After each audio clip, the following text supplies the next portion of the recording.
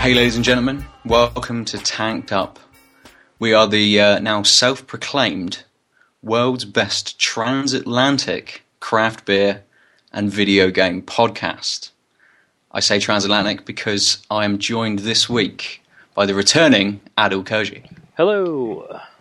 How are you, man? I'm good. I'm native Nova Scotian now. Nice. Settled back in? Yeah. Well, more like settled in. We had moved sort of 3 weeks before I came to Bristol last time. Yep. And didn't have really a house. It was mostly boxes and stuff, and so have an office set up now. You know. Nice. Someone to podcast from? Yeah. Although I'm actually in the basement because our internet is absolutely shoddy. Upstairs. Fair enough. It was fine yesterday Nice. when we were Skyping, but today I could barely download anything faster than 78 kilobytes a second. Oh dear. Mm-hmm. That's not what you want. How am I supposed to load my So- iMac with all kinds of games if I can't download Yeah, man, them? kills your gaming. You may notice that it is just I, Ben Nother, on my lonesome in Bristol today. We're not joined by Alex. He's just busy. If you'd listened to last week's episode, you'd know that we're finding it more and more difficult to find time to game and to podcast. Yeah, Just because life is so busy. You finding that, Adil? Is Yeah. life just too busy? pretty much. It's the same reason why I wasn't on last week's podcast. Exactly. Scheduling difficulties. Right, let's get into it. We're going to drink some beers and talk about some games that we've been playing over the last, I think, 2 weeks now. But because Adil and myself are in different countries, we're going to be drinking different beers. So it's a little bit different this week. We're not all going to be sharing the same beer and discussing it. We're just going to give you a very swift rundown of each of the beers that we're drinking. So Adil, why don't you let us know what you're drinking first? For sure. First up is the Shock Top Belgian White. It's a Belgian-style white beer from the Shock Top Brewery, which is from St. John's, I believe, or is it Halifax? I should have done my research. Local-ish? Local, yeah, Eastern Canada, which in Canadian brewing standards, if it's the province, it's considered a local brew, pretty much. Okay. Nice. Well, I'm going to start with a signature brew, Vienna Lager. We had a signature brew in the last podcast. I believe it was an IPA, the Backstage IPA. And Alex and I thought it was quite coppery. So I'm wondering if this will be any different just to a standard Vienna Lager as well, whether it's got that metallic-y taste to it as well. We'll see. I'm going to get this back open. Ooh. Sounds good. My beer did not open with as loud of a fanfare, unfortunately. No, it's almost in stereo now. Not in stereo. What am I talking about? It's an echo. As two beers are opened. Only This is- zero this, remain. It smells good for a lager. It smells very light. Get a huge hit of a nice citrus, particularly lemon, which most people like to throw orange in their white beers, so it's sort of nice to have it.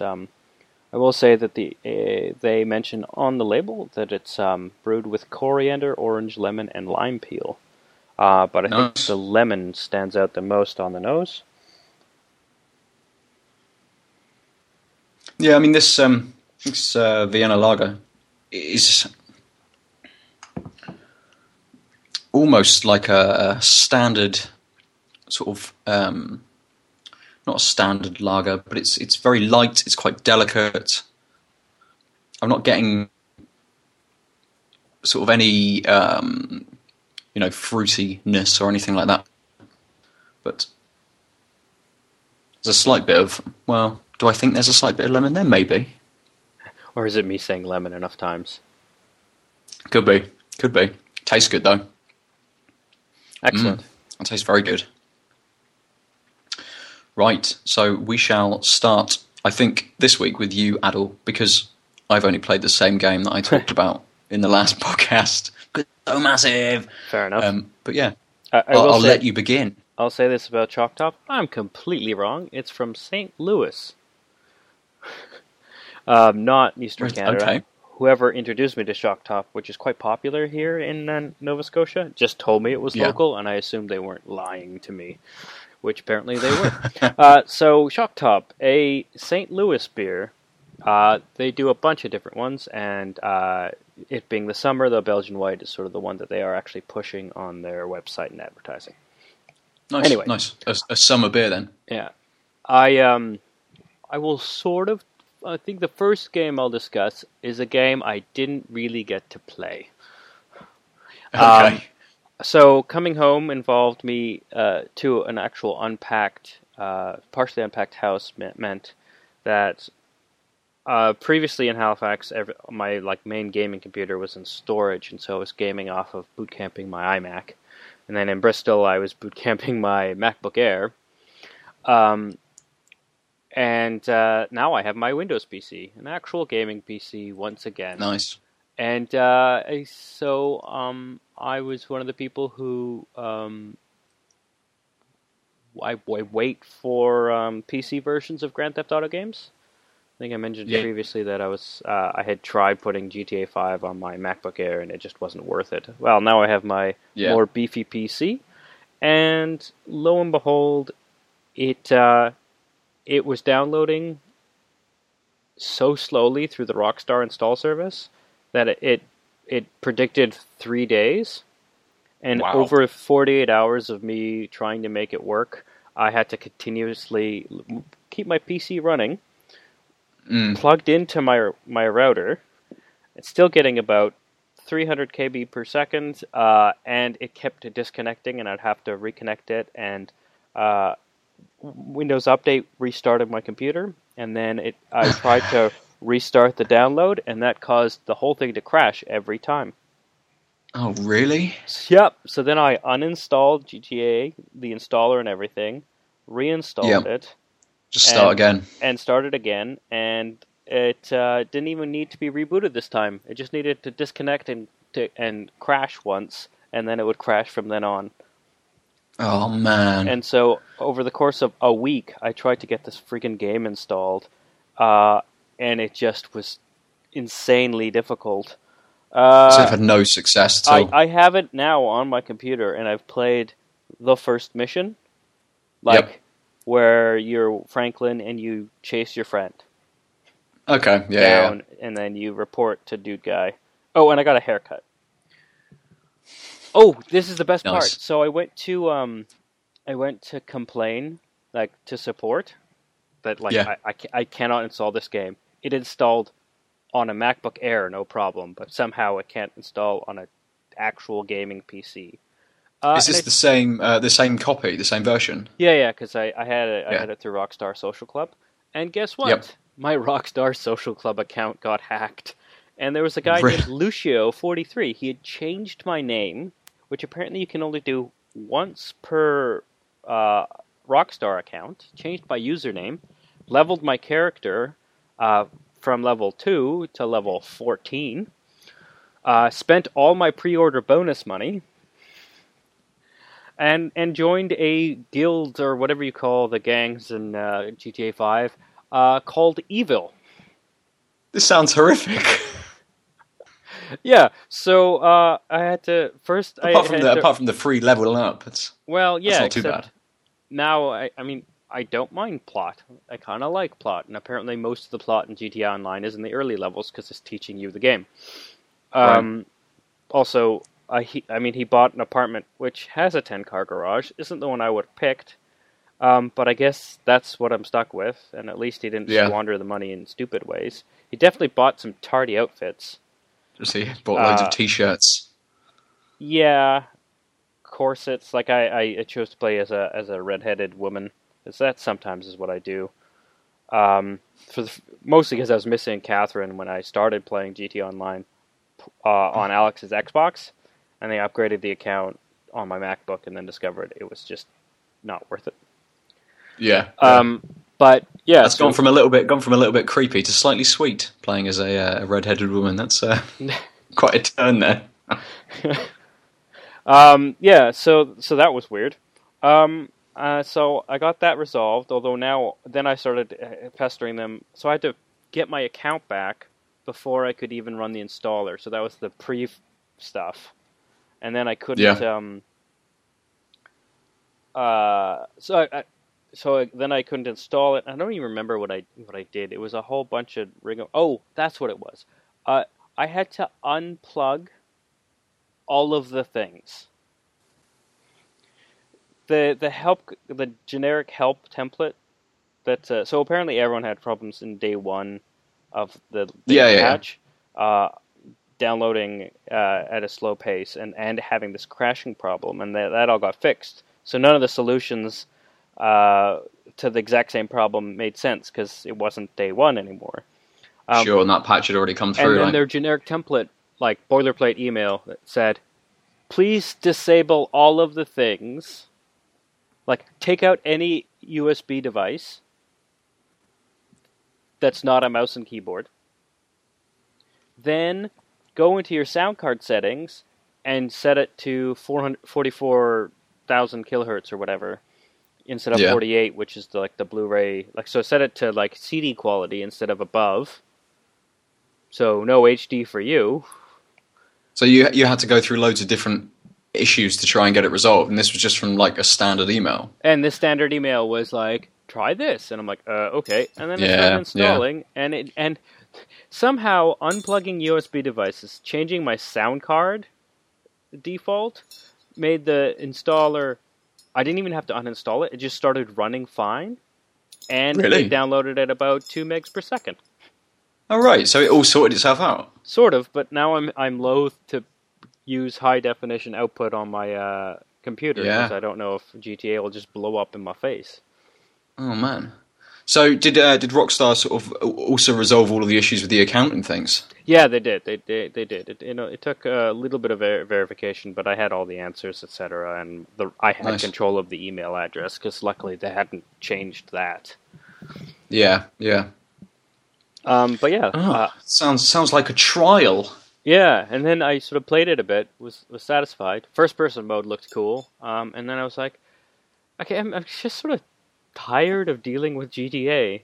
Plot-wise, so I log into the character and it's someone else's character on GTA Online, and then the plot, I'm hours and hours behind what me and Alex did on the Xbox, and it's like, it's become a grind. It was a grind to even install. So I suspect it'll be a couple weeks and then I'll get back into it. But yeah, mate. Do you think that they released? Obviously, they had to spend time, as they did, going from previous generation 360 and PS3 going up to the next gen of consoles. They had to port that across. Do you think that with them having to take all of this time to port it from whichever console version they then did into a PC version, it's just too late? And as you say, you're sort of burnt out on it. You've already spent time with it. I mean, it's a game that's been out for 18 months now. I know, was it about three months ago it came out on PC? Less than that. It was supposed to come out 3 months ago. It only actually came out mid-April, I think. So, just under 1.5. Because they kept pushing it back, because they weren't ready. And then to have the day one issues that they ended up having is sort of really unfortunate after 3 pushbacks or whatever. Sure. And the only real difference outside of porting, feature-wise, is that first-person mode, and that was pushed to the PS4 and the Xbone as well. It's odd given that all machines are basically the same architecture now. Yeah, that's very true. That the porting, given that the PS4 and the Xbone have been out for long enough, the porting took that long. Yeah, it did seem like it's from the way that everything's described in terms of architecture on the new consoles and for PCs and things. It seemed like it did take a while for them to be able to get it over, but I suppose there's lots of issues that not being a game developer or programmer that I don't understand that probably arose and stopped them from being able to release it any earlier. So yeah, my problem with that is all the other developers seem to manage to port have either simultaneous or a couple months staggered PC release on the new next gen consoles. Like we're not seeing that much of a difference. Like Witcher 3 came out basically the same time, didn't it? I'm not sure. I believe so. Yeah, I think it came out the same day on PS4, Xbox One, and PC. So yeah, I think it all released at the same time. Even sort of all the digital downloads as well. I don't know what sort of Rockstar's not excuse as such, but reasoning is for a staggered release. Well, they've maybe it just comes down to team size and things like that. But Rockstar are quite a big developer, I think. So yeah, I don't think they see the point of PC gamers. Is the big problem?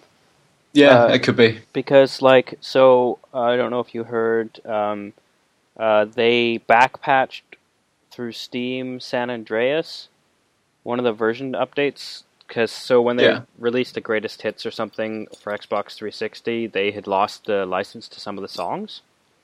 Oh right. And so they had a limited soundtrack, and then for no clear reason, they pushed that version to the PC as well, taking songs off of your computer that were already there and legitimately purchased, because when you bought the game, you had license to the songs. Yeah, you've got the license to the songs, yeah.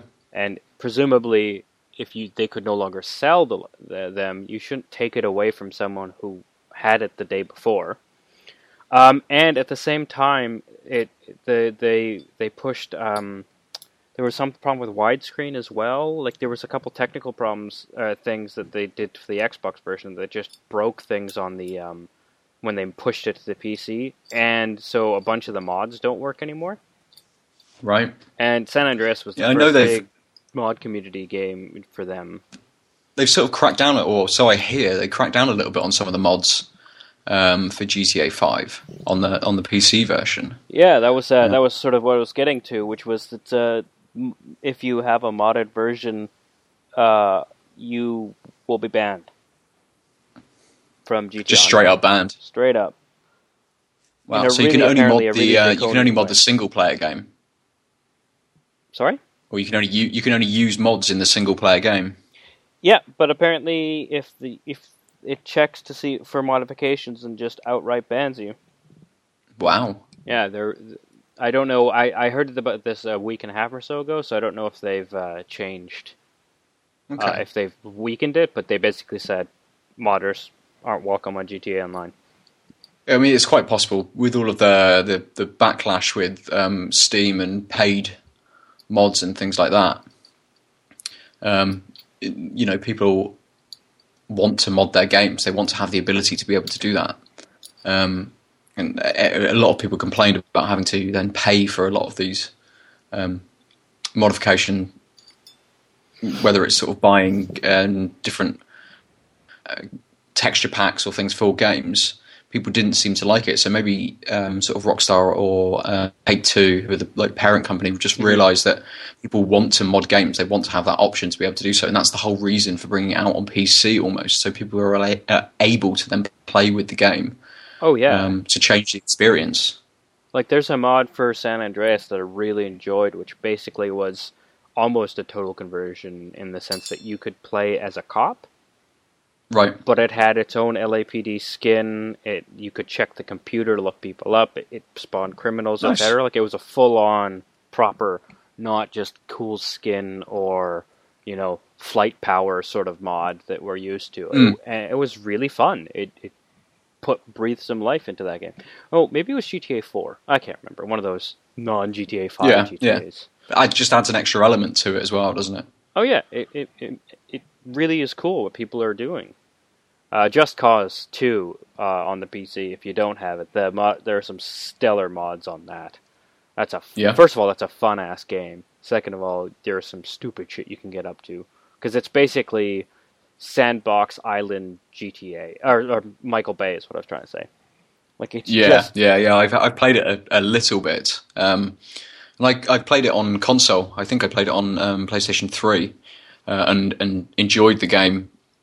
And then I think there was a Steam free weekend for it.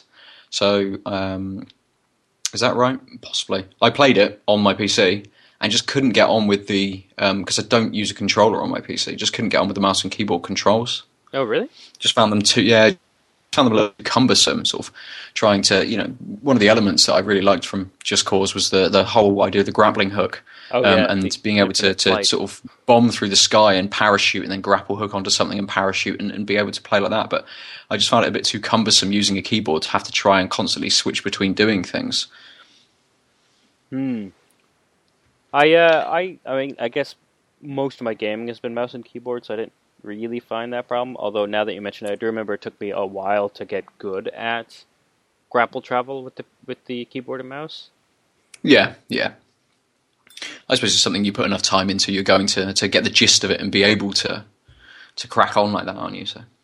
So at the risk of stopping our meandering, why don't we jump to you? What? It sounds like you've got a repeat on your gaming plate. What would that be? I do. I was just thinking, I have already banged through this signature brew Vienna Lager. Fair enough. So I'm wondering whether it's time for another beer. It quite possibly is for me. I was going to say whether it is for you, as you've been talking quite a lot about your experiences and horrors with GTA 5. Yeah. Installing games. Whether you've been able to catch up. Yeah.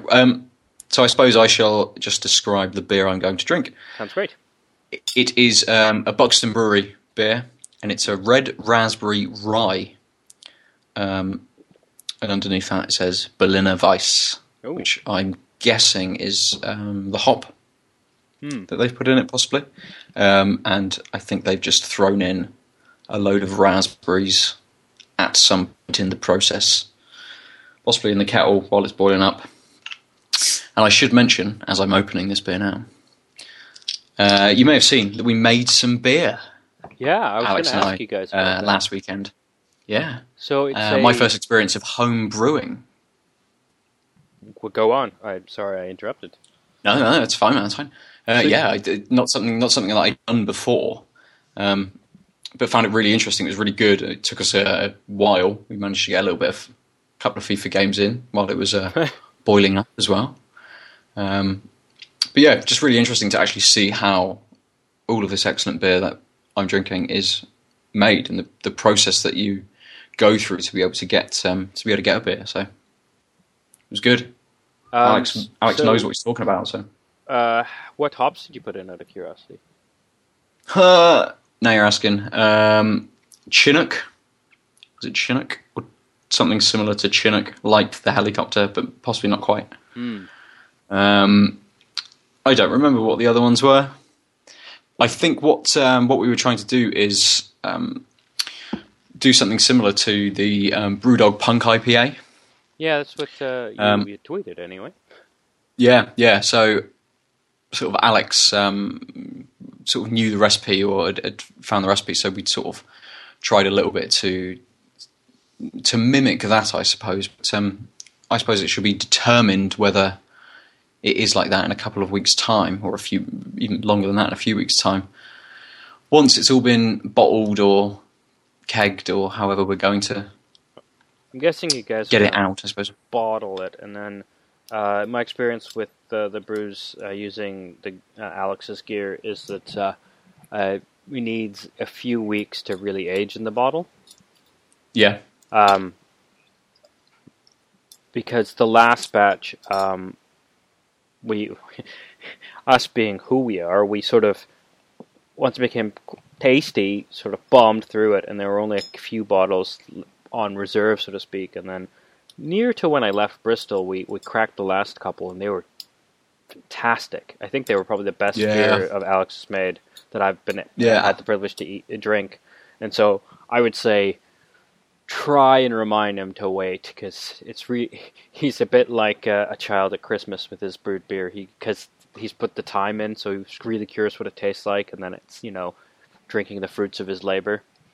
Yeah, definitely. He has mentioned that before, that rather than giving it sort of 2 or 3 weeks in the bottle, he sort of gets to about a week or sort of week and a half, 10 days, and he's just sort of thinking about it, and it's because it's constantly on his mind how it's tasting. He's like, well, maybe I'll just try one, maybe I'll just try 2. Yep. Lets them go day by day, tries another bottle. But so this Buxton Red. Mm-hmm. Buxton Brewery Red Raspberry Rye. Smells really good. Very raspberry. You a big Getting fan a of the lot of fruity that. beers? I can't remember.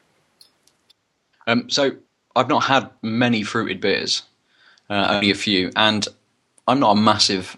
I can't say I'm a massive for fruited beers, but from from what we had left in the Honest Brew box, which is shout out for this week to Honest Brew, they provide all of the beers that I'm drinking today, so that's done. Good. This seemed like one of the most interesting ones there was, and because I'm not a big sort of fruited beer drinker, I thought I would try it. And I like raspberries, so it seemed like a good one to go for. Excellent. But it does. It's very. We had a red. I can't remember which one it was. I think it was the Siren Craft Beer, one of their red IPAs. And this raspberry is, I would suggest, a little redder than that was. That was really opaque. It was really dark, so you're only getting a little bit of red around the edges. This is very red, which I would expect from a fruited red beer. So, it's very fizzy. Oh, it's very raspberry. Bloody hell. That hits you straight away. On the Quite nice, though. On the fruited beer front, I don't know if you've ever had the privilege of having a lambic. No. Which are Belgian beers, not easy to find unless you happen to have the right sort of liquor store around you. But they tend to be made with wild yeast. Okay. And but what's really interesting is normally you sort of add the different tasting things post fermentation. Here they're open fermented with usually raspberries, which is what reminded me, but often other fruits like apricots, and because of when and the amount of fruit that's sort of thrown in, they are distinctly fruity. And I don't like fruity beers. Like one of the most popular beers from the Wild Rose Brewery in my hometown Calgary is the Wild Rose Raspberry, which is, people who don't like beers, male and female, everyone's like, oh yeah, I could do with a raspberry. And I just sort of think it's meh. But the raspberry lambic I had was just phenomenal. It's Lambics, lambics. I guess the S is just pluralization. But given that Alex isn't here, I thought I'd throw some random beer fact that I knew it. Worth looking for. Got to be done, definitely. I mean, with this, it's very... It's like a very fizzy, quite sour, sort of raspberry juice almost. I suppose the sourness is the difference that you get between having a beer versus having just like a raspberry cordial sort of drink, right? In sort of like sparkling water rather than still or something.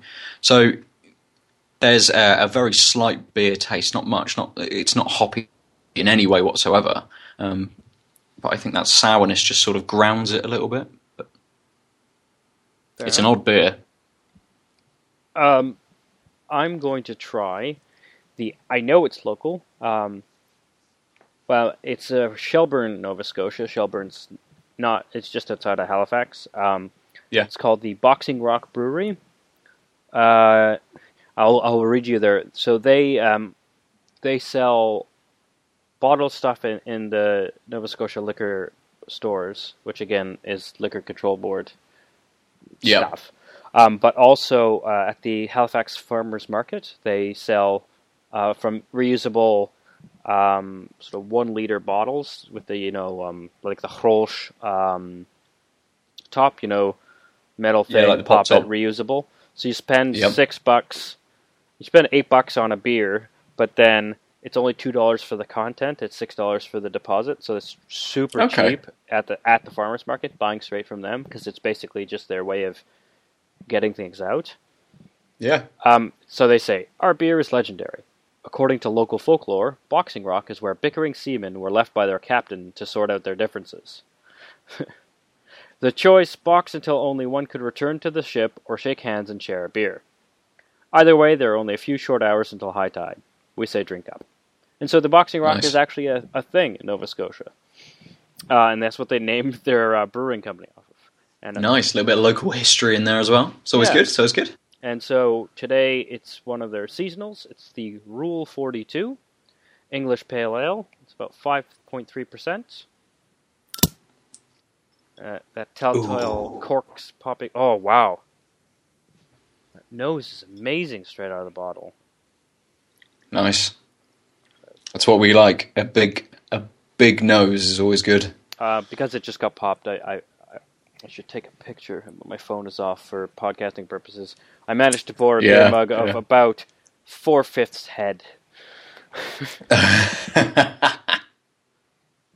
So it's got this a lovely sweetness coupled with strong, sort of a medium hint malt.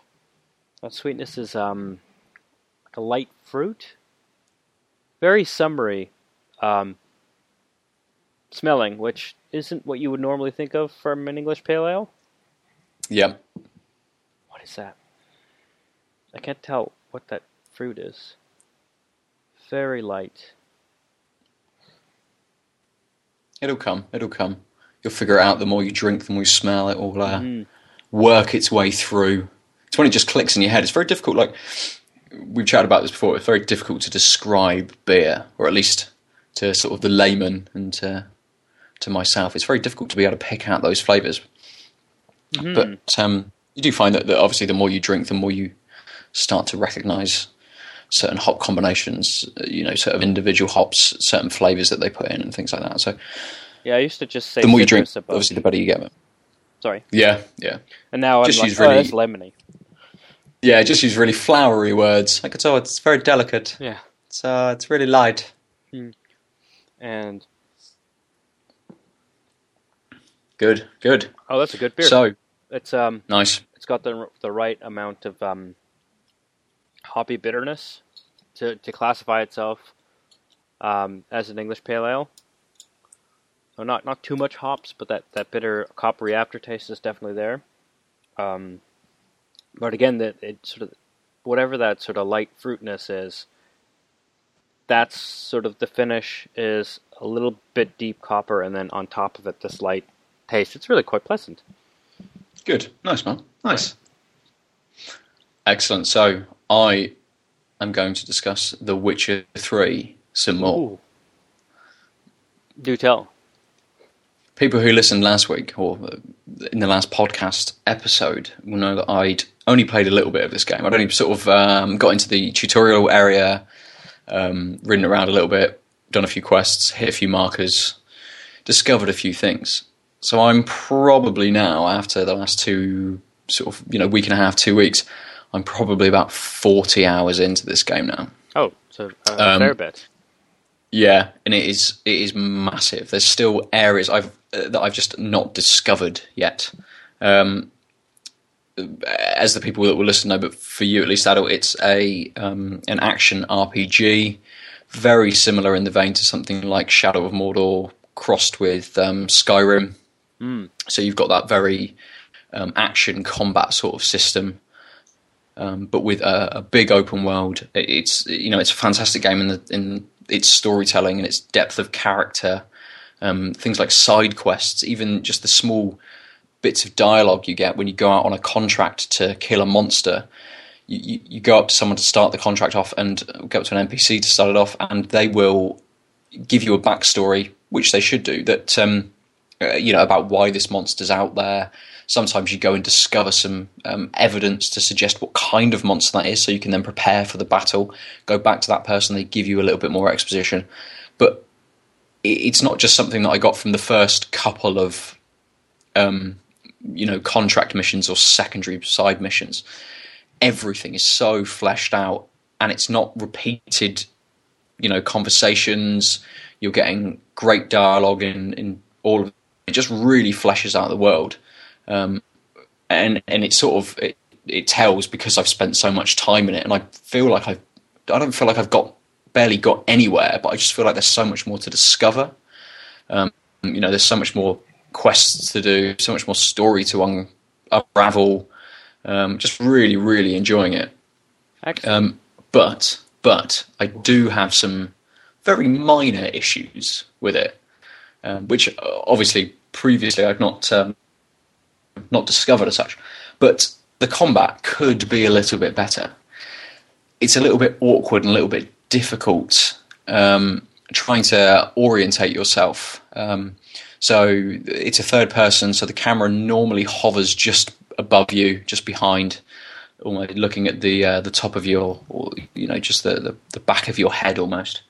And sometimes that someone's behind you, but you're having to use the twin analog sticks to try and zoom your view around. You're facing them, so suddenly you get a view on screen of Geralt the character facing towards the screen, so the camera isn't fixed behind the back of their head. It might be something that I can change. I've not looked into it, and it's not that much of a big issue, but it's just a small niggle that in some battles you sort of get a bit disorientated. I suppose that could almost be seen as a plus, because that may be how you would feel within a small skirmish with several enemies. It's not a massively realistic game, so why that would be brought out as a realistic point, might not actually be a valid reason. But it's a very small sort of niggle. But because it's quite, 50% of or maybe not quite 50%, maybe sort of 40% of the game is fighting. Right. Sometimes, when 10% of that 40% of your game, so it starts to 4% of the game. Yeah, when 5%, 6% of your game, it gets a little bit awkward and a little bit annoying. It sort of adds up a little bit, and you sort of, after this many hours in the game, I've worked out how to sort of try and spin my camera around as quickly as possible and things like this. Right. I think that's a huge issue, though. I think it's bigger than we often give credit to, because it seems like a minor point. But like you said, if it's ever present, it's what things like that, which you would hope would be caught in like QA testing, can change a great game down to a good game. A good game even worse, right? The gameplay is why it's not a movie, right? I mean, little gameplay things that are recurrent. So like Mirror's Edge, I super enjoyed, but because of your lack of seeing your feet and the design of a lot of the jumping puzzles, I didn't finish it because there were a couple spots where like I knew I could eventually figure it out, but it's just like, well, I don't want to have to learn how to play this game when it's clearly of a certain type of game that I'm reasonably proficient at in with regards to sensitivity to movements, perspective, etc. However, because of the design of the game, I have to rejig the way I play that type of game for this. And sometimes, in certain puzzles, I felt like I was just training myself to do that puzzle, and I couldn't carry that learning forward to other puzzles. Like, it just was a little too... Because you didn't have the precision that the design needed, you weren't really learning how to be precise. You were learning how to deal with this problem. More by rote than learning technique. And that broke the game for me. Yeah. I suppose it's hopefully this isn't something that impacts a huge amount, and it's not caused me to repeatedly have to fight the same encounter. More than I don't think it's ever been the reason why I've lost an encounter, why I've lost a battle with something, which is good. So it hasn't stopped my progression as such. But it's just a little annoying when you go down to a very minimal amount of health and you have to do something that you wouldn't necessarily have to do because of the mechanic. Right. Or because of the lack of...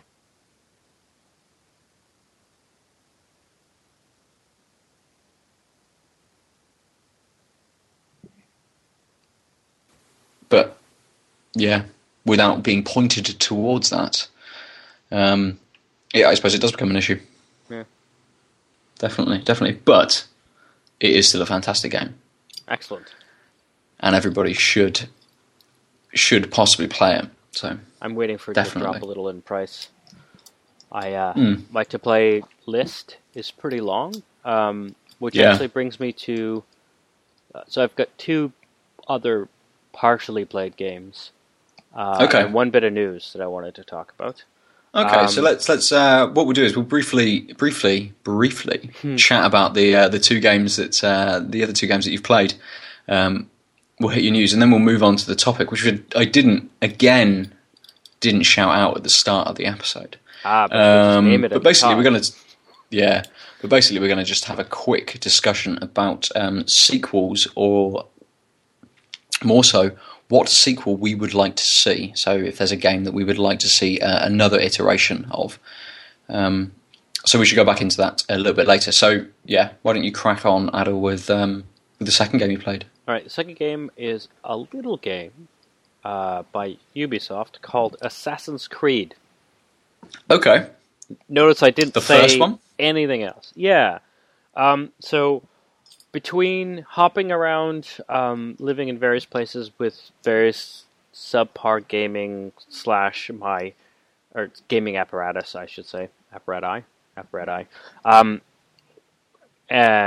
coupled with my neurotic completionism, I've decided, and we'll see how far I get, that this summer will be the summer of franchise plays. Okay. So I never actually finished Assassin's Creed 1. I got sort of 4 or 5 cities in, and then I abandoned my computer, and then I got it cheap on Amazon on my Xbox, and played it a bit, and then I actually was almost done Assassin's Creed 1 when about a year and a half ago, and then my flatmate, who is a serious gamer, he's like, oh, that game. He got it on Steam and caught up and finished it, but before I finished the city I had just moved on to. And nice. Sort of took the wind out of my sails on that. Just banged it out. Well, and it came out to the living room, because that's where my iMac was, and was like, oh yeah, I remember this part. It's like, all right. So I have all but the most recent 2, I think. I don't have Rogue and Unity, all on Steam from various sales, and I thought, at the very least, I should deal. So my Steam list broke 400 sometime in the past month. Yep. So that's a lot of games. Yeah, and so I put a moratorium on buying games. 1, because I don't have a lot of money, and 2, because this is ridiculous. And so I thought I would start playing through some of them. I can't guarantee I'll stick to a franchise, but I thought I was sort of the ones that I had several iterations of, I would at least start with the first one, and if I got bored, I might move to the next one, etc. Because, apparently, Assassin's Creed 2 or 3, I can't remember. 2, no, the pirate one is widely regarded as the best one, and that's So I've not played which is Assassin's Creed 4 Black Flag. Right. I've not played that one. I stopped at Assassin's Creed 3 because it was diabolical. However, I really, really liked Assassin's Creed 2 and the 2 games that followed it, Brotherhood and Revelations. Yeah. I just for my perchance for Italian classical architecture. Fair enough. Those games were fantastic. So not just for that, but also gameplay wise. I mean, the first game's great, but the second game just tightens up the controls. Yeah. It gives you a little bit more freedom, and it just plays a little bit more better. It's a little bit more interesting, I think, the second game is than the first. Yeah, I heard that the second was probably the best of the series for Assassin's Creeding, but Black Flag was the most fun, but that's because the piracy stuff was really fun, but it wasn't really assassinating anymore. This is the vibe I've gotten. So those are the two I'm looking forward to, and who knows how long I'll stay at anything in the middle. But so there's that, and then indie games as well. I've got a huge queue of, and so basically my PC is hooked up to the projector in the basement, and that's the beefy thing. So more recent games / older blockbuster games I'll play with all the bells and whistles on there, and then the iMac on when I've got Windows on can play all the indie games. And so if I talk about an indie game, it's because I've actually been productive at my research. And otherwise, I'll be talking about stuff I did in the basement. Nice. So, what's the third game that you've played? Okay, and I've only played about 13 minutes. I was more curious than anything. I'm a big fan of Lego. I really enjoyed my few dalliances with Minecraft, and this week Lego Worlds came out. It's a persistent galaxy of sort of disc-sized worlds. Minecraft-y. I don't really know. It's in early access on Steam, but it's still about $13. If it wasn't for the fact that it was Lego and I was curious and broke my moratorium in a peak of weakness, I wouldn't know much more about it. It's made by Telltale Games, who do all of the Lego games, so I at least know that it'll be fairly solid and stable. And I'm just super curious. The trailer, if you get a chance to take a look at it, shows that you can be the cowboy or the explorer, all kinds of things, and you can visit different lands. And I'm just really curious on how that'll be done. The Minecraft-y buildy stuff, that makes total sense, right? Presumably you can break things and make new styles of Lego piece and then build your Lego set if you wanted from life into fake life.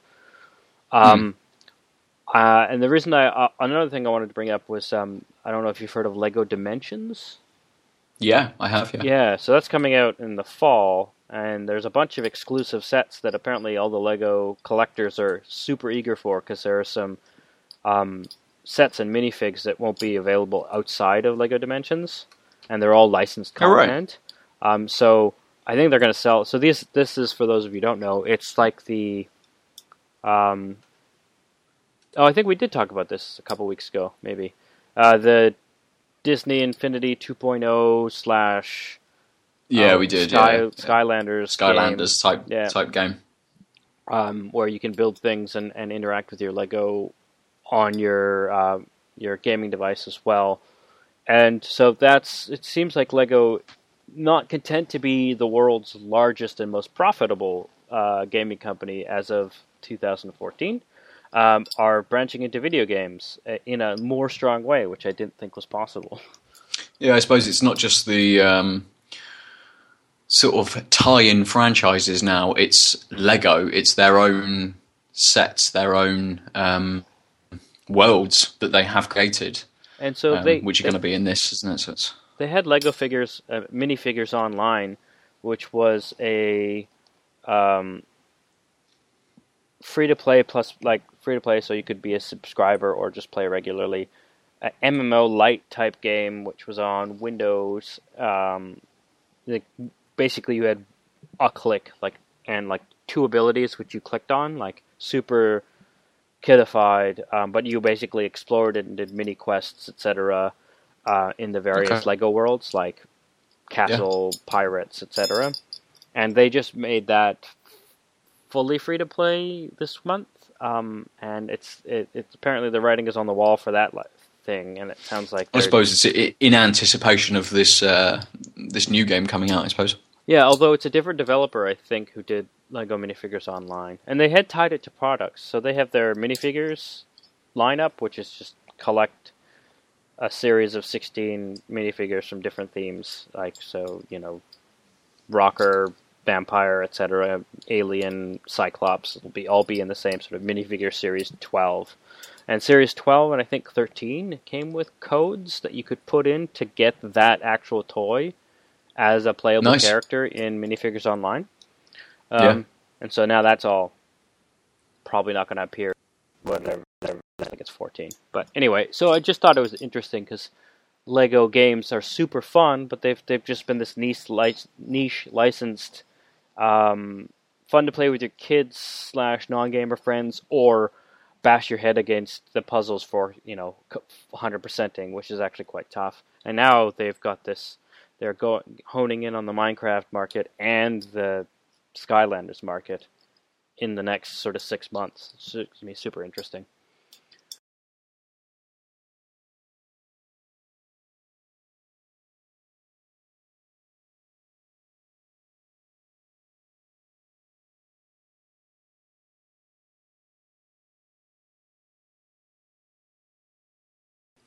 My piece of news is that Steam has announced pre-ordering for their hardware, top of which is the Steam controller, Nice. which I don't know if you've seen, but it's sort of Xbox styled-ish.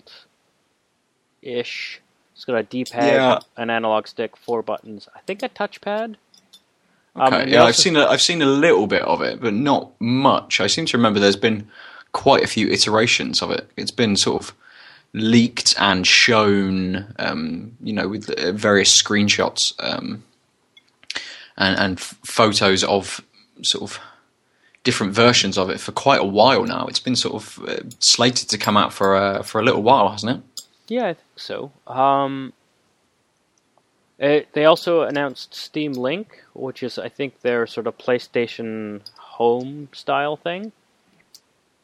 So it's the PlayStation TV style thing where it streams the games straight to your TV. Yeah. Steam Link allows existing Steam gamers to expand their range of their current gaming setup via their home network. Nice. So connect your Steam PC or Steam machine to your home network, plug into a TV, and stream the game to the link at 1080p. That seems, for someone like me who normally just plays console games, plays a few PC games, a few games through Steam. There's a few games which I play with mouse and keyboard, but don't have a controller for. This does seem like a very interesting new piece of tech. Yeah, between the controller and the Link, which they are selling as a bundle, I think. And those are straight from Valve. Because they also, I don't know when the Steam machines are coming out, but those are all licensed, like Alienware and some other people have them. It'll come with Steam OS on it with their hardware, and presumably HDMI out only, made to look like a little set-top box. But with Steam Controller and Link, you can play, so things like my Assassin's Creed foray, like that I've got Xbox wireless receiver for my PC, and of course I'm playing Assassin's Creed stuff on my controller because it's awkward and horrible with the mouse and keyboard. Yeah. But this nice. step takes out that sort of bad, a lot of games are being, because the more money's in the consoles these days, they're being optimized for one type of input. But now, you're getting some supposedly a really great controller built into your Steam machine, and you sort of, I think they're really trying to say, what's the point of getting an Xbone or a PS4, for those of you who've been waiting, when you can play on your big TV with a controller, not only the new games, but also all the old ones you have. And just to be able to have a slightly different experience from a mouse and keyboard, small sort of monitor game, to be able to take it to what you're more used to with a console experience, I suppose. Right. So it's it's something that someone like me would be very interested in picking up. Definitely. So, shall we move on to our third beer and on to our topic? Sounds good. Yep. I am going to drink a Beavertown Smog Rocket Smoked Porter. And with all the Beavertown beers, it's in a can. Excellent. And that's what you get. I don't know whether you're ready to drink your third beer yet. Oh, I am definitely, moving yeah. forward. Ooh, this is good. I do like a porter. Me I suppose why I chose it as my last beer. So, it's very dark, as you would expect. Ooh, that's good. That's got a very good nose. What's it like? It smells like a porter. Yeah, fair enough. Don't get much more from it. It's very sweet. I'm going to wait because I did what you did earlier, and there's a little more head than there probably should be. So I'm going to allow it to settle slightly before I taste it. What's the third beer you're cracking onto, man? I'm drinking the Hops and Bolts from Mad and Noisy Brewing. Their tagline is. Is that one a local beer? No, I don't believe so. It was on clearance at the liquor store, to be honest. So nice. I've never seen Mad and Noise before. No, so it's new for you. Yeah. It is in fact. Where are they? Creemore Springs. Oh, it is Canadian. It's Ontario, though, it looks like. So their tagline is "Not for the faint of hops." Nice. And the Hops and Bolts is an good. India Pale Lager. Okay. So something a little bit different. Yeah, I thought I'd give it a try. Good. So they say they've riveted together the best components of a European lager, a West Coast IPA, and a classic English pale ale to build an intriguingly bitter yet malty hopped up brew. Nice. I know when we had a Beavertown in the last episode, which was the India Stout, and that sort of had a few elements of something like an India Pale Ale, but with the stout. Obviously, a lot more coming through from a stout, but you get a little bit more flavour. It did sort of have a slight flavour of something like an India Pale Ale last week. So yeah. I've never really had a mashup beer before, where you're almost getting sort of two styles. Yeah, so it's the nose is not like an IPA at all. I don't think they did the secondary hopping that usually gives that sort of huge hoppy aroma. It's actually got a very, very flat nose. It's almost not there. It might be because I still have the very strong Rule 42 in my system. Yeah. Just takes over a little bit. Oh, interesting. Has it got a good taste? It does. It's interesting. I'm going to oddly start it. The finish is sort of malty, with a little bit of hoppy bitterness lingering, but not sort of your standard. Like if it's an IPA, you'd usually have that. The finish is sort of lasting for 10-15 seconds, that strong hop. Yeah. Doesn't have that. It is quite, it's definitely a lager in terms of carbonation. Like it's quite bubbly, and that sort of opens up the taste in a very unique way. Nice. I would say, the the Indian Pale hoppiness sort of comes and goes. It doesn't really stay with the beer as it normally would in an IPA. Like, yeah. So it's got this sort of light, airy character, and then it sort of starts like, "Hey, there's some hops here," and then it finishes with, "Hey, this has been malted." Cool. Yeah. You sort of, I suppose, you get a little bit of each. One style maybe taking more preference than the other. Mm-hmm. But it definitely ends a little sweeter than an IPA would as well. I would say if you were in IPA training, this would be a good step 2. Nice. That sounds good. This Beavertown, the Smog Rocket smoked porter, I'm getting a lot of smoke. It's very dry, and it's quite sort of. It does seem quite smooth, but it's quite thick. So it's almost, I suppose, syrupy would be the best way to do the best way that I know how to describe it. But it's really, as the name would suggest, it is very smoky, which is nice. It's really good.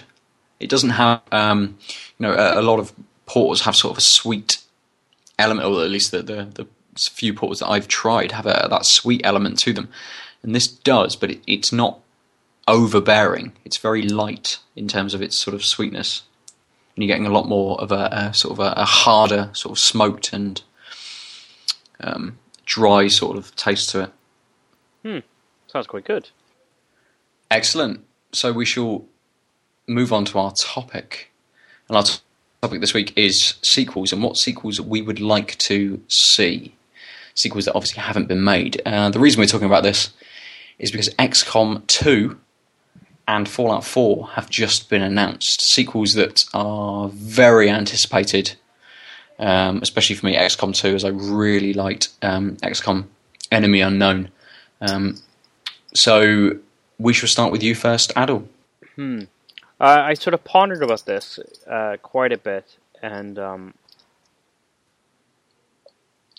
I mean, one of the problems I have is a lot of AAA games are just continuations of a series that maybe doesn't have the legs anymore. Yeah. And then there's like some indie darlings like Thomas Was Alone, which just sort of worked great and ended well, and there's no real point of revisiting it. But I think it got me to thinking of sort of what are the kinds of franchises where I welcome these types of things. And that thought made me think almost immediately of RPGs like Zelda and Final Fantasy, where with Zelda it's basically the same, except for a couple standouts. It's the same story told in a slightly different universe. And I really like that idea of tweaking the world and the gameplay such that it's the same, like instead of pivoting on sort of like in Assassin's Creed, it's the same world but a different time period, and there's new gameplay mechanics. This is like it's the same narrative but with the world shifted in Zelda, and I really like that approach. So something like the Max Payne series, which is sort of off the rails now. It does, because they're trying to keep making Max and that universe go through a bunch of shit. Yep. And it just doesn't make sense. Similar to Far Cry's done it a lot better, but I think those franchises which were near and dear about, just under 10 years ago are still going, but in a really flubby way. I think that's this, like, I'd rather see Max Payne where the story has the same Act 1, Act 2, Act 3, but the details are different, and some of the gameplay is different, and the engine's different. Okay. I really enjoyed Max Payne 1, the noir story. I liked the setting. It was really cool to have bullet time for the first real solid way, but the subsequent entries in the series didn't really do it for me, but I wouldn't mind going through the same basic story with even a guy named Max Payne, but, the actual gameplay and the world are novel enough that it doesn't just feel like a remake, like an HD remake. Sure, so you're looking for something more akin to the first Max Payne game. Yeah. Yeah, something a bit more noir, something that tells a story in a very specific way, Max Payne 3 was, I really liked Max Payne 3, Max Payne 2 was good as well, but unlike the first games, I thought that they fell down on their story, really. They didn't have that hook.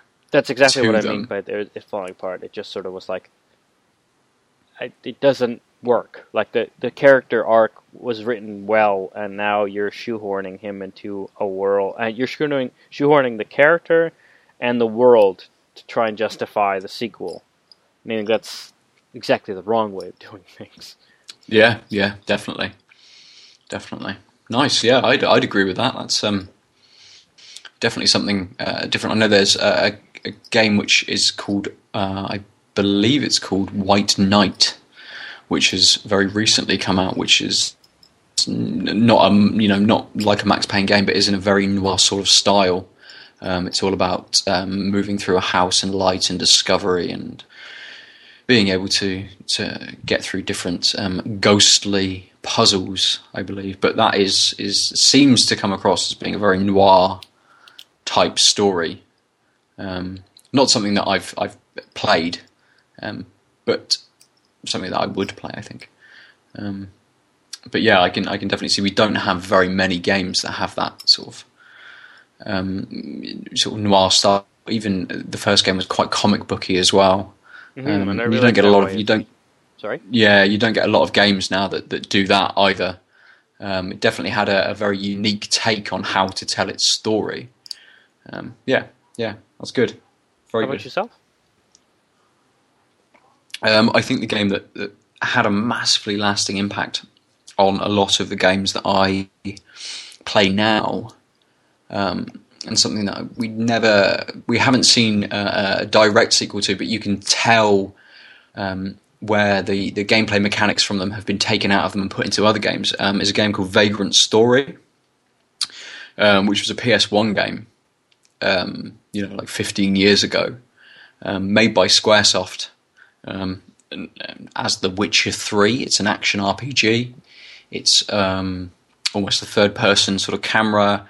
It's got some great battle systems. It's got great sort of puzzle and platforming sort of elements, but it's really the story and the world that dragged me into that game. And as I said, you can see some of the mechanics, sort of like the battle systems, being used in other games. So Vagrant Story came out, I suppose, at a very similar sort of time to, I think, Final Fantasy VIII. Okay. Both made by the same developer, but it takes it's trying to be on that same sort of level. It's trying to have that same sort of world building element as something like a Final Fantasy game. It's got great twists. It's got a good plot. The characters are quite well fleshed out. It's got interesting encounters, interesting bosses, interesting monsters. The standard soldiers that you fight normally, with some of them have a little bit of dialogue before you get into the encounter with them. And you can see how some of those mechanics have transposed into the later Final Fantasy games, like 13. So you see the enemies rather than it being a battle that you're then transported into, as with sort of the earlier Final Fantasies. And for such an early game in sort of the 2000s on the PlayStation 1, it looked really good as well. The graphics were very, or much more akin, I suppose, to a little bit more blocky, but a little bit more akin to something like Metal Gear Solid. On the PlayStation 1, rather than the very blocky sort of Final Fantasy 7. It was almost that Vagrant Story almost seemed like that step between Final Fantasy 7 and Final Fantasy 8 graphics wise. But it just drew me in a little bit more than sort of the Final Fantasy games. And we just haven't had there hasn't been a successor to it, even though, as I said, the mechanics have been ripped apart and sort of picked for various different games that you then get, whether it's the sort of the real-time battle system. It's got a way in battle where you can specifically target different, you can target their limbs, their body, or their head. Oh, wow. They do different damage dependent on what you're which one you've targeted.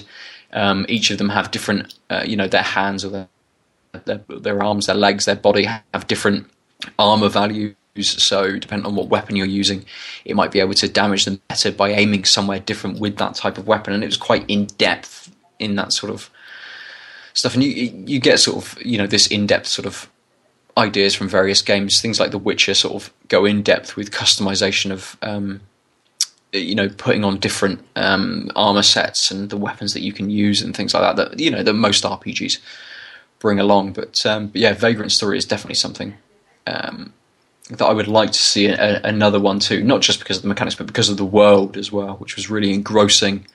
And as I said, had really well fleshed out characters. So yeah, something that maybe not a lot of people have played, because it was outshone quite a lot by the Final Fantasy 7, Final Fantasy 8, which I believe came out either side of when Vagrant Story came out.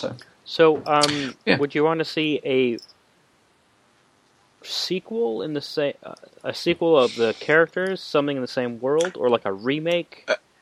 So I think I'd rather see something in the same world. The game, from what I remember, the game ends on there's various twists within the last sort of portion of the game, and the game ends quite ambiguously with the main character sort of wandering off into the sunset, carrying the antagonist in tow as such. So you're left with a lot of questions, and it's left quite open at the end. And they could very easily do sort of the next chapter as such, but I think I'd like to see another story within that world, just because it was so well presented and so well fleshed out. Right. Excellent. So yeah, Vagrant Story. If you've got a PS3, I think there is a re-release of it as a digital download as a PS1 classic. It is a PS1 classic, playable on PSP, PS Vita, and PS3. I may have done a quick search while you were talking about it. It is $5.99 Not something Canadian. you played then? Hmm? Not something you played? No, you piqued my interest, because that was, I think, a really sweet spot of JRPGs was the PS1. That's sort of also when I really got into JRPGs. I hadn't really played the Final Fantasy games until friends had PlayStations. When I was young, I was given a copy of Final Fantasy 1 on the Nintendo Entertainment System. But okay. I was much too young to understand, so me and my sisters, we played FF1, got to the first boss, and just died, just got decimated. And we didn't understand the idea of, like, okay, the plot has taken us here, but we're not ready for here, so we need to go and fight we need to grind in the forest until we're strong enough to kill this boss who kills us in each character in 2 hits or less. So we're just like, well, this game's impossible. Done. Shelf it. Yeah, I think it happens a lot when you're younger with games that you pick up, which are a bit too complex almost for the age that you're at. So a lot of older games that sort of we've played seem almost like you've just sort of you've played a little bit of them, and you've just sort of, as you say, you've just shelved them, and you've sort of never gone back to them. And I don't think it's something like Vagrant Story. If you're looking for like a graphical powerhouse of the PlayStation 1, it was great, and it looked good, but it's not the best looking game that was on the PlayStation 1 by any stretch of the imagination. Right. And I suppose when you're looking for a new game, it doesn't, whether you're going back to previous games, for me, graphics isn't a massive issue, and it's more gameplay and things, because you're playing a game from 15, 20 years ago. Exactly. But for some people, I imagine that it's probably quite a big detractor from picking up sort of things like the PS1 classics. If you'd never had a PS1, you were born into the not born into, but you picked up a console and you started gaming in the HD generation, and some of these things will look awful. I mean, they will look awful. So but back then it looked fantastic. Minecraft has also given me a ray of hope, precisely because it's young kids around 12, 13, i.e. kids who have only ever seen really and remember PS3 and Xbox era gaming, who are just have, because of the wonder, the weird spark that the synchronicity of things that managed to make this an explosive hit, have informed these gamers that gameplay is so much more important than graphics. It gives me hope that maybe, and you see that too with a lot of these indie games that are getting quite popular and appear on PlayStation and Xbox Live, PSN and Xbox Live, with the 8-bit, 16-bit style graphics, and they're becoming popular. And it gives me hope that that the gaming industry, like the large gaming industry, might stop concentrating on the most particles and move back to like caring about gameplay and narrative. Definitely. I think it's almost like some of the games that we've played recently, things like Transistor, things like StarMade, which aren't the graphically they're not the most fantastic looking games in comparison to the more lifelike, real world, most or best textured games possible. But the gameplay is key and is king in those games. So yeah, I mean, there's a wide breadth of games that you can pick up based on what you want from them, I suppose. So I think we should probably end it there. Yeah, I think so too. So what was your favourite beer? Out of the three that you had, which would you drink again? I think while the Indian Pale Lager was interesting, I wouldn't seek it out. If I was on a patio, I would lean towards the Belgian White by Shock Top, but I think the Rule 42 English Pale Ale, I wouldn't quite call it an English Pale Ale compared to, the pale ales I've had quite recently. But I really quite like it. I like the lingering hops. I actually like their take on it. Sort of, it's in the most positive way possible. It is a very good North American style English Pale Ale. If that makes sense. Good. Sort of nice. Yeah. Excellent.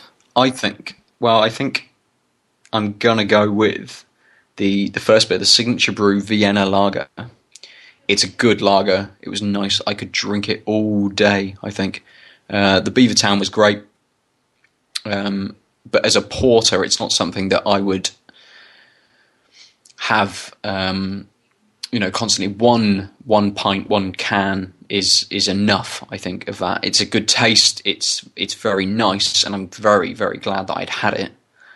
But I think if I went out and the only two beers available with the Signature Brew, Vienna Lager or the Beavertown, the Smog Rocket, I'd go with the Vienna Lager.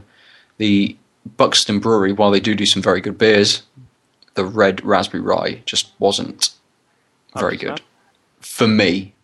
And that's probably because I don't really like fruity flavoured sparkly beers.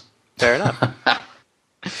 Which seems like an odd choice, but it did seem very interesting. So. Well, interesting is what we like. In games and beer. Exactly. So, where can people reach you, Ado, if they want to?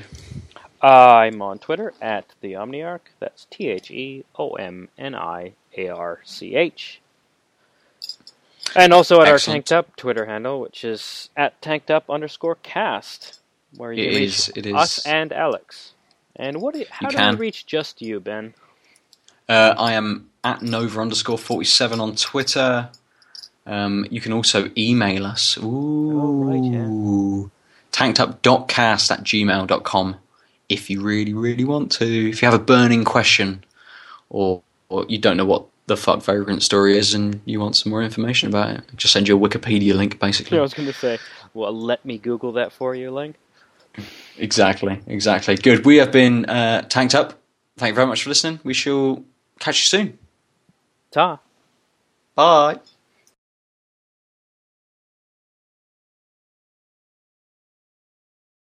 At the risk of ruining continuity, a 2D Sonic the Hedgehog. You can't go with it. You're coming up to something different. I want to push down on a D-pad, hammer on a button, probably an X button, and then let go and spin in a ball forwards. How hard is that? Yeah, man. Definitely. It can't be that hard, surely.